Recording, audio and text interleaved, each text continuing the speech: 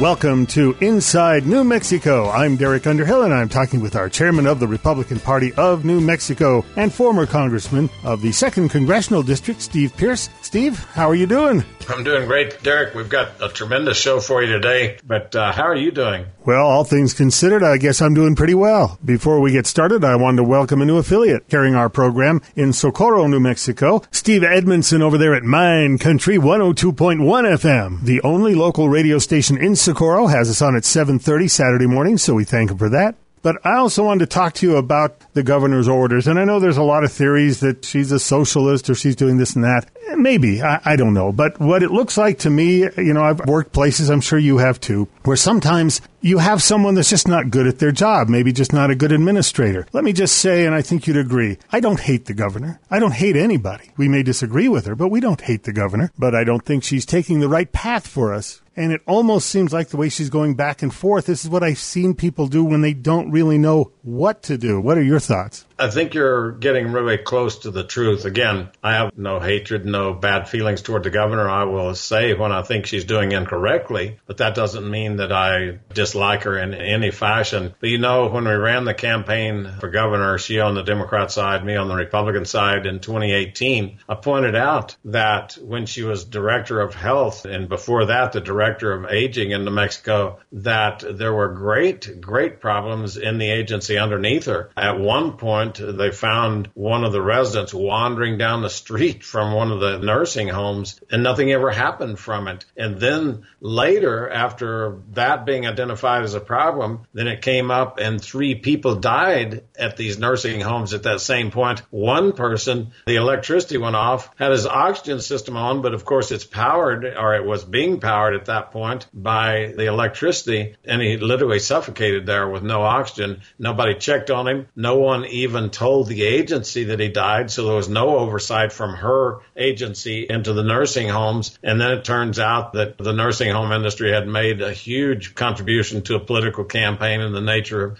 $50,000. That was to Gary Johnson. She was serving under Gary Johnson, and so it began to look like a little bit of cronyism, a whole lot of mismanagement. And 2 or 3 times as the heads of departments, she literally said, we didn't do our job. We weren't on top of it. We failed. And she keeps making those comments over and over again in the press. And so I think that your observations bear a lot of merit, that in this COVID-19, she seems to be floundering. I've referred to it as she's throwing darts at a dartboard, and wherever it hits, that's going to be her policy for this week. Well, then in this current health order, she suddenly says that campaigning is going to be the root of all evil, that she's not going to let people campaign door to door. You're not going to be able to raise money. You're not going to be able to do this. Meanwhile, she's going out of state to raise money for Joe Biden. She's already done another fundraiser for him. And so it seems to be like it's okay for her to raise money. It's just not okay for us, the rest of the people, to raise money. But then the door knocking. We are sincerely interested in the future of the state.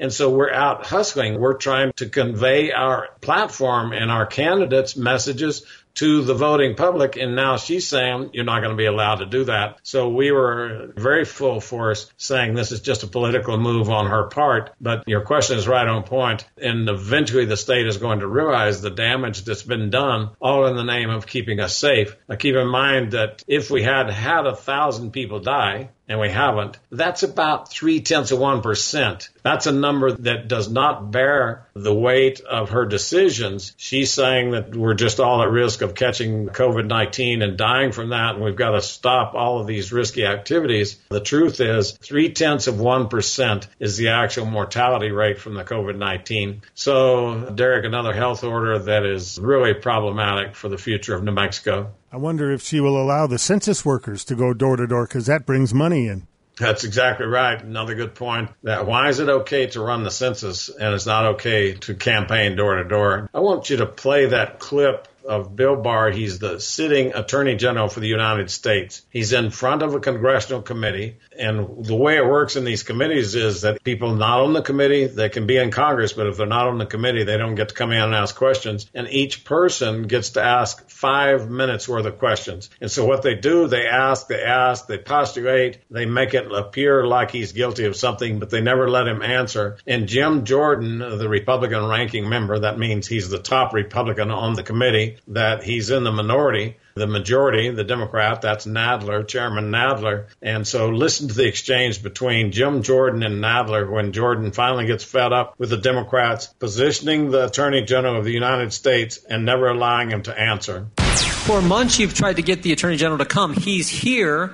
Why don't you let him speak? Why don't you let him answer the questions? Gentleman is not... Time after time. If you want the Attorney General to come, at least let him answer the questions and the accusations made against him. The gentleman's rudeness is not recognized. Rudeness? Rudeness is on the other side. Time after time, you refuse to let the Attorney General of the United States answer the questions posed to him. So what's going on there is that, again, it's a very formal process in these committee hearings, and you have to be recognized by the chairman. So you recognize Jordan's voice. Why don't you let the Attorney General speak? But then you hear Nadler banging his gavel trying to restore the order in the committee because Jordan has just become fed up with the unfairness, with the unwillingness of the majority to let the Attorney General answer the questions that they have posed for him. Had a similar exchange with Steve Scalise, and he is asking Dr. Fauci about how much that President Trump was coordinating with the health community, with the health experts. And so you're hearing this narrative come out of the Democrats right now that says that the president had no plan, that he was simply responsible for every death in the U.S. from the COVID-19. Forget the Chinese, forget every other element of this. And so Steve Scalise wants to put these questions to rest. And so he systematically goes through, and I want you to listen to that clip right now. Dr. Fauci, let me ask you about some of the decisions that you worked with President Trump on, and the whole team did. I know when you go back to the beginning of this, the China ban was very heavily discussed. Were you involved in working with President Trump on deciding to ban flights from China? Yes, sir, I was. Do you agree with that decision? I do. Do you think that decision saved lives, Dr. Fauci? Yes, I do. Do you agree with the decision when ultimately we saw spread in Europe and then the president recommended that we extend that to Europe? Did you participate in that discussion? I was actively involved in that discussion, sir. Do you agree with that decision? Yes, I do. Do you think that decision saved lives? Yes, I do. Eventually, then, we saw the United Kingdom have an outbreak, and there had to be a tough decision made. Do we extend that to the United Kingdom? Were you part of that decision? I was. And do you agree with that decision as well? I do. Did that decision save lives? Yes, it did. When you look at the 15 days to slow the spread, initially it started at 15. Were you part of the decision to implement that decision? I was very much involved in that. Did that decision save lives, Dr. Fauci? I believe it did. Then when President Trump met with you and Dr. Birx to extend that another 30 days, do you agree with that decision that President Trump made to extend that? Yes, I was very much involved, and I agree with it. Did that decision save lives, Dr. Fauci? I believe it did. So I know we've heard a lot about disagreements. Clearly, there are many decisions made. In fact, there are many very internationally respected doctors that are involved in each of those decisions. Is that correct? Yes. By and large, would you say that you and President Trump have been in agreement on most of those decisions? We were in agreement on virtually all of those. I appreciate that. It is unfortunate that that exchange was not broadcast on the mainstream media. Steve Pierce, the chairman of our Republican Party, and I will return in just a moment on Inside New Mexico. On behalf of the New Mexico Department of Health, take COVID-19 precautions. Wash your hands frequently for 20 seconds. Don't touch your face. Use a tissue or your elbow to catch your sneeze or cough. Avoid large gatherings and close contact with sick people, especially if you are elderly or high risk. If you have a cough, fever, or shortness of breath, stay home from work or school. Do not go to the ER or doctor's office without first calling the coronavirus hotline. And avoid all unnecessary out-of-state travel. Help prevent the spread of COVID-19. Welcome back to Inside New Mexico. I am talking with our chairman of the Republican Party of New Mexico, Steve Pierce. And Steve, last week we talked about the lawsuit that was filed by the Republican Party of New Mexico against some of these outrageous things our governor is doing. We got a decision on that this week. Tell us what happened. Well, Derek, the Supreme Court decided against us. I don't think it was a failure for the Republican Party or the businesses who brought the suit. The money was well spent. It's a failure for New Mexico because this Supreme Court decided that they would look away from the law and simply say that the governor has the right to do what she wants. That's a a frightening proposition to lay in front of the voters when they recognize that the governor is killing the small businesses, that the governor is taking political actions in order to punish her opponents. It's becoming more clear every day. She did back away from her position on no door-to-door campaigning when we raised the issue of how come she was letting the census workers go door-to-door. She realized that she could not stand in that position. But still, the idea that she's going to go in and give $60,000 and $70,000 fines to her businesses, these are small mom and pops. They ain't got that much money in the bank. What she's going to do is force them to close forever. The small restaurant Casey's in Hobbs has been in business 43 years, and I'm absolutely certain that they're not going to be able to survive the $70,000 fine that they've been tagged with. And so that's what Main Street, New Mexico is looking at. You know, this idea of big government hating small independent businesses, that's the stuff that tyranny is made of. And that's exactly what's playing out across the country right now, but especially in states controlled by Democrats. We haven't given up. We're talking to the Justice Department to see if they will take this to the U.S. Supreme Court. We think it is that big a deal. There's another way we can win this is at the ballot box on November 3rd. That's absolutely right, and that's what we're telling people on our ads. We've started a series of ads that basically say if you're tired of the way things are, you're going to have to vote Republican. So we had our first one, 100 days to Election Day last week. 100 days to Election Day. Here's what's possible in New Mexico. If you're tired of the way New Mexico is, you're going to have to vote Republican. And so you've got this cultural battle going on for the soul of the country, and we are not out of it. And New Mexico, I believe, the voters are going to turn this state red, all the way from President Trump down to the courthouses in the counties, state legislature, House, and the Senate. I see a wave coming on that will take place on our side of the aisle. There is a pastor who met with President Trump with some other folks. He happens to be black. And Jimmy Kimmel thought that was pretty funny and was making fun of it. And we have a response from Mark Little. Yeah, let's play that response because I think it is one of the more articulate rebuttals to just the sheer lack of respect that the media has for anybody that sides with the Republicans or sides with Trump or sides with anything conservative. First, you'll hear them talking with the president. Then you'll hear what Jimmy Kimmel said. And then we'll hear what Mark Little said. You truly are the best president since Abraham Lincoln. Thank you. Man, you're the first black president. I guess orange really is the new black. Jimmy Kimmel, I'm Mark Little. I see you peeked into our little meeting with the president last week. It was an honor to be there. And I want to tell you why I think Donald Trump is really the best president since Abraham Lincoln. I know that sounds like an audacious statement, but as an African American, our unemployment rate is historically twice that of white Americans. Under this president, Mr. Kimmel, we are experiencing one of the most amazing economic surges of modern history. Now, I know you make a lot of money, and I know it probably doesn't affect you, and maybe you'll find some creative ways to pay less in taxes. But the average American, under this president, our lives are better. You can joke about that if you want to, but it's the truth. Americans, black Americans, Latinos, and women are at work at higher rates than ever before. Find a way to make a joke about that. Americans are better off, Mr. Kimmel, under this president. African Americans are receiving their loved ones from jail because of the First Step Act and prison reform. Kitchen tables around America are different today because some loved ones who had life sentences have a second chance under this president.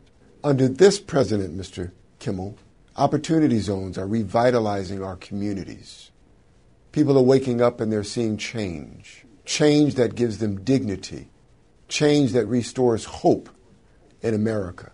Make a joke about that. The first Republican president responsible for freeing the slaves under the Emancipation Proclamation did a great work. And I dare you to find another president who has been so committed to the cause of African Americans in this country. Now, of course, you may cite Lyndon Baines Johnson or Kennedy because of the Civil Rights Acts, 1964, 1965. But if you do that, please do pull up the rolls and find out that it was only because of Republican votes that those bills passed. Lyndon Baines Johnson was one of the biggest racists in the Senate. In fact, he said if we get this legislation passed, we'll have these niggas voting for us for the next 200 years. Make a joke about that, Mr. Kimmel. Donald Trump is changing lives of all Americans, but he's changing the lives of black Americans in particular. And I'm proud to stand with him and for him, and I'm proud that I had the opportunity to pray over him.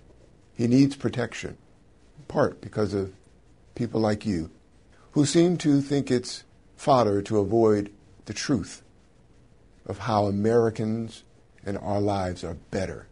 It's not a joke, but keep making all the money you can, and I hope that you pray that we do too, because we want the American dream just like you. So these are the reasons that I support President Trump. I don't think that Mark Little supports him because he's black. I don't think he supports him for anything except the values that Mark Little has and the values he sees in the president. He's very articulate on why he supports the president. He's articulate equally that the Democrats can't stand up to this sort of values. And so these are the voices that we'd like to play on inside New Mexico because they speak for all of us. In a surprise, former congressman from the 2nd Congressional District, Democrat Harry Teague, came out for the Republican candidate, Yvette Herrell. What are your thoughts on that? Well, Harry is a good friend of mine. We've known each other for years. He graduated from Hobbs High the same as I did. I was a couple of years older than he was. He was a county commissioner. My first political appointment was to the Lee County Fair Board. Harry Teague appointed me to that. So when he won as congressman, I had the task to go and run against him and defeated him. That caused a strain in the relationship. But I got a call a couple of weeks ago asking if I would go on camera with Harry Teague to endorse Yvette Herrell. I said, absolutely. Harry's a longtime friend. We actually filmed the ad at Harry's home. There were Democrats out there to support Harry. And I will just tell you, this is the reason I believe we're going to turn this state red. Conservative Democrats are saying no longer they're not going to watch as their party says we're going to defund the police. They're not going to watch as their party looks the other way and fails to condemn the burning of America by Antifa and the BLM movement. So conservative Democrats, just like Harry Teague, are going to be voting Republican this fall. I'm certain of it. Steve Pierce and I will return in just a moment with more Inside New Mexico. National Guard and Reserve members are true leaders, both in the military and in the workplace. They are highly skilled and get the job done every day. Employer support of the Guard and Reserve, ESGR, can help you recruit top-notch service members to your workforce. Hiring Guard and Reserve members is good for your business and good for your community. Visit esgr.mil/employers to learn more.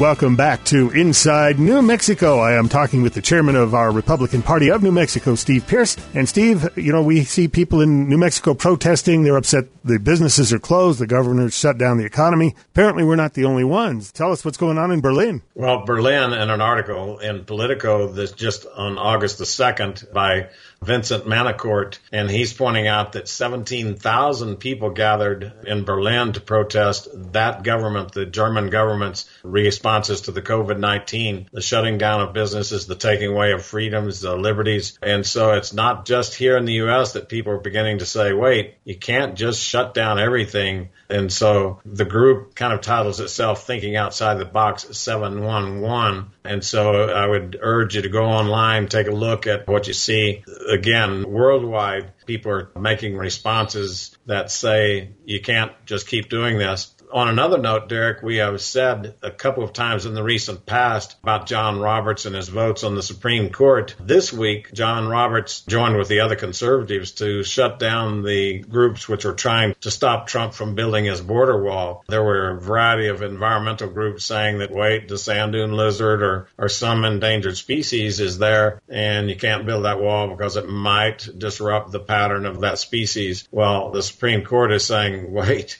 you've got a right and, in fact, constitutional responsibility for the federal government to, in fact, secure its borders. No state is allowed to do it, so Texas can't, New Mexico can't on our border, California and Arizona can't. And so So the Supreme Court said that the president can go ahead and build that wall to secure the border, to establish orderly immigration. Then in another, I think, major development, you know very well that President Trump has appointed probably more federal judges and had them approved by the Senate than any other president in history. That is occurring in part because Harry Reid, back when the Democrats were in the majority in the Senate, he changed the rules on confirming the lower court judges. Still, a filibuster is authorized for Supreme Court justices. So Harry Reid changed the rules. As you know, there's a provision in the Senate that allows a filibuster on any issue. And Harry Reid says, wait, we're not going to do that. Obama has appointed some judges and we want the ability to approve those.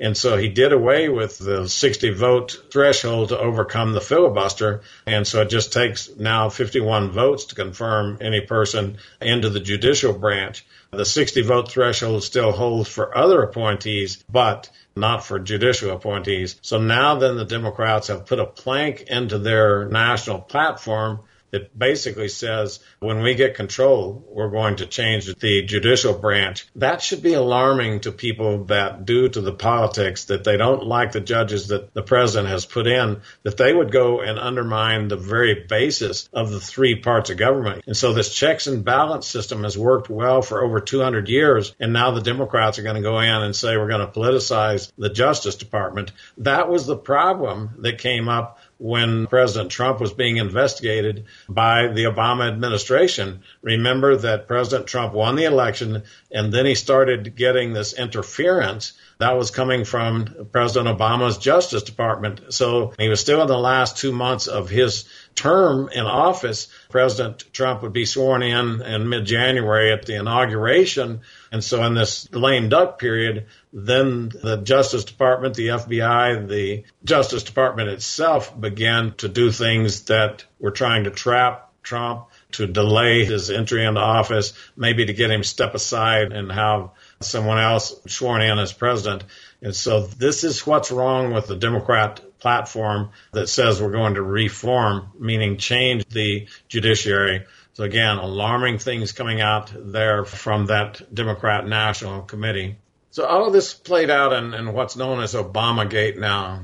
It was where that President Obama weaponized the use of both domestic and foreign intelligence against a president that has been elected but not yet taken office. And so this weaponization of the agencies is something that President Obama did a lot. He used the Internal Revenue Service. Remember, we had the Tea Party groups, and he just simply would not recognize as 501c3s or as tax-exempt organizations. And in short, when they're talking about Obamagate, the comment by journalists is that he spied, they lied, and they tried to cover it up. And that's the short version of what the Obamagate is. On July the 28th, Victor David Hansen had in the National Review, I think, an article that really, really adequately describes where the nation is at right now. He points out that we're in the midst of the revolution. Now, the revolution is either going to be successful or not successful. He said it's important to understand the players. The players on the left, first of all, you have the stormtroopers, you have the people out front.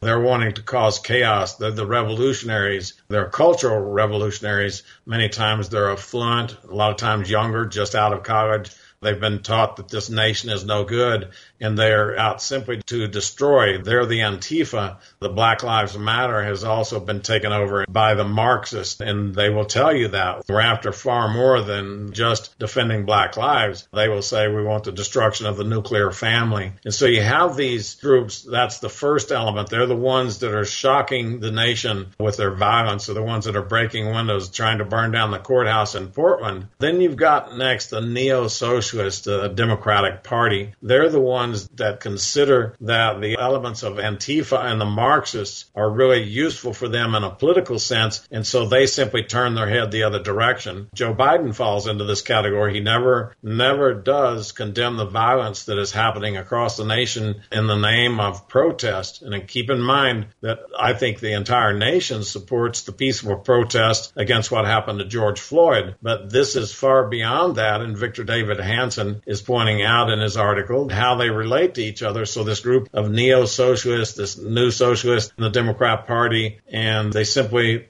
just look the other way. And then the third group are the finger in the wind Democrats. And these are the corporate CEOs that just say, hey, we want to mind our own business and we kind of like y'all and we're liberal too. And they contribute the money that allows Antifa to operate. So those are the three groups on the revolutionary side. Now, on our side, on the side that just wants peace and prosperity, they want a stable community, they are the ones who are going to determine the pathway. Now, up to this point, that group has basically been very silent, very still, and it's to our great disadvantage. They've begun to show signs of outrage over the destruction of property. So now you have nationally Democrats backing away and saying, oops, maybe we went too far. So they've set these things loose, and I think the best way to look at it is that once you let that genie out of the bottle, there's no going back. You can't get the genie back into the bottle. And I think that's the predicament that the Democrats have found themselves in. This sort of tyranny is the thing of real revolutions. So we're going to see just how the scales balance out. The closer we move to November, the more you're going to see the population taking one side or the other. Are we going to support the revolution, or do we want peaceful, productive lives in which we can find prosperity? Thank you, Steve. I've been talking with Steve Pierce, chairman of our Republican Party of New Mexico. If you'd like more information on the Republican Party, stop by the website at www.gopnm.org. Be sure to check out the party's Facebook page, and they also have a Twitter account. The handle is @NewMexicoGOP. If you want to talk to somebody, maybe volunteer, call Republican Party headquarters at 505-298-3662. That's 505-298-3662. For Steve Pierce, I'm Derek Underhill. I look forward to meeting with you again next week right here on Inside New Mexico.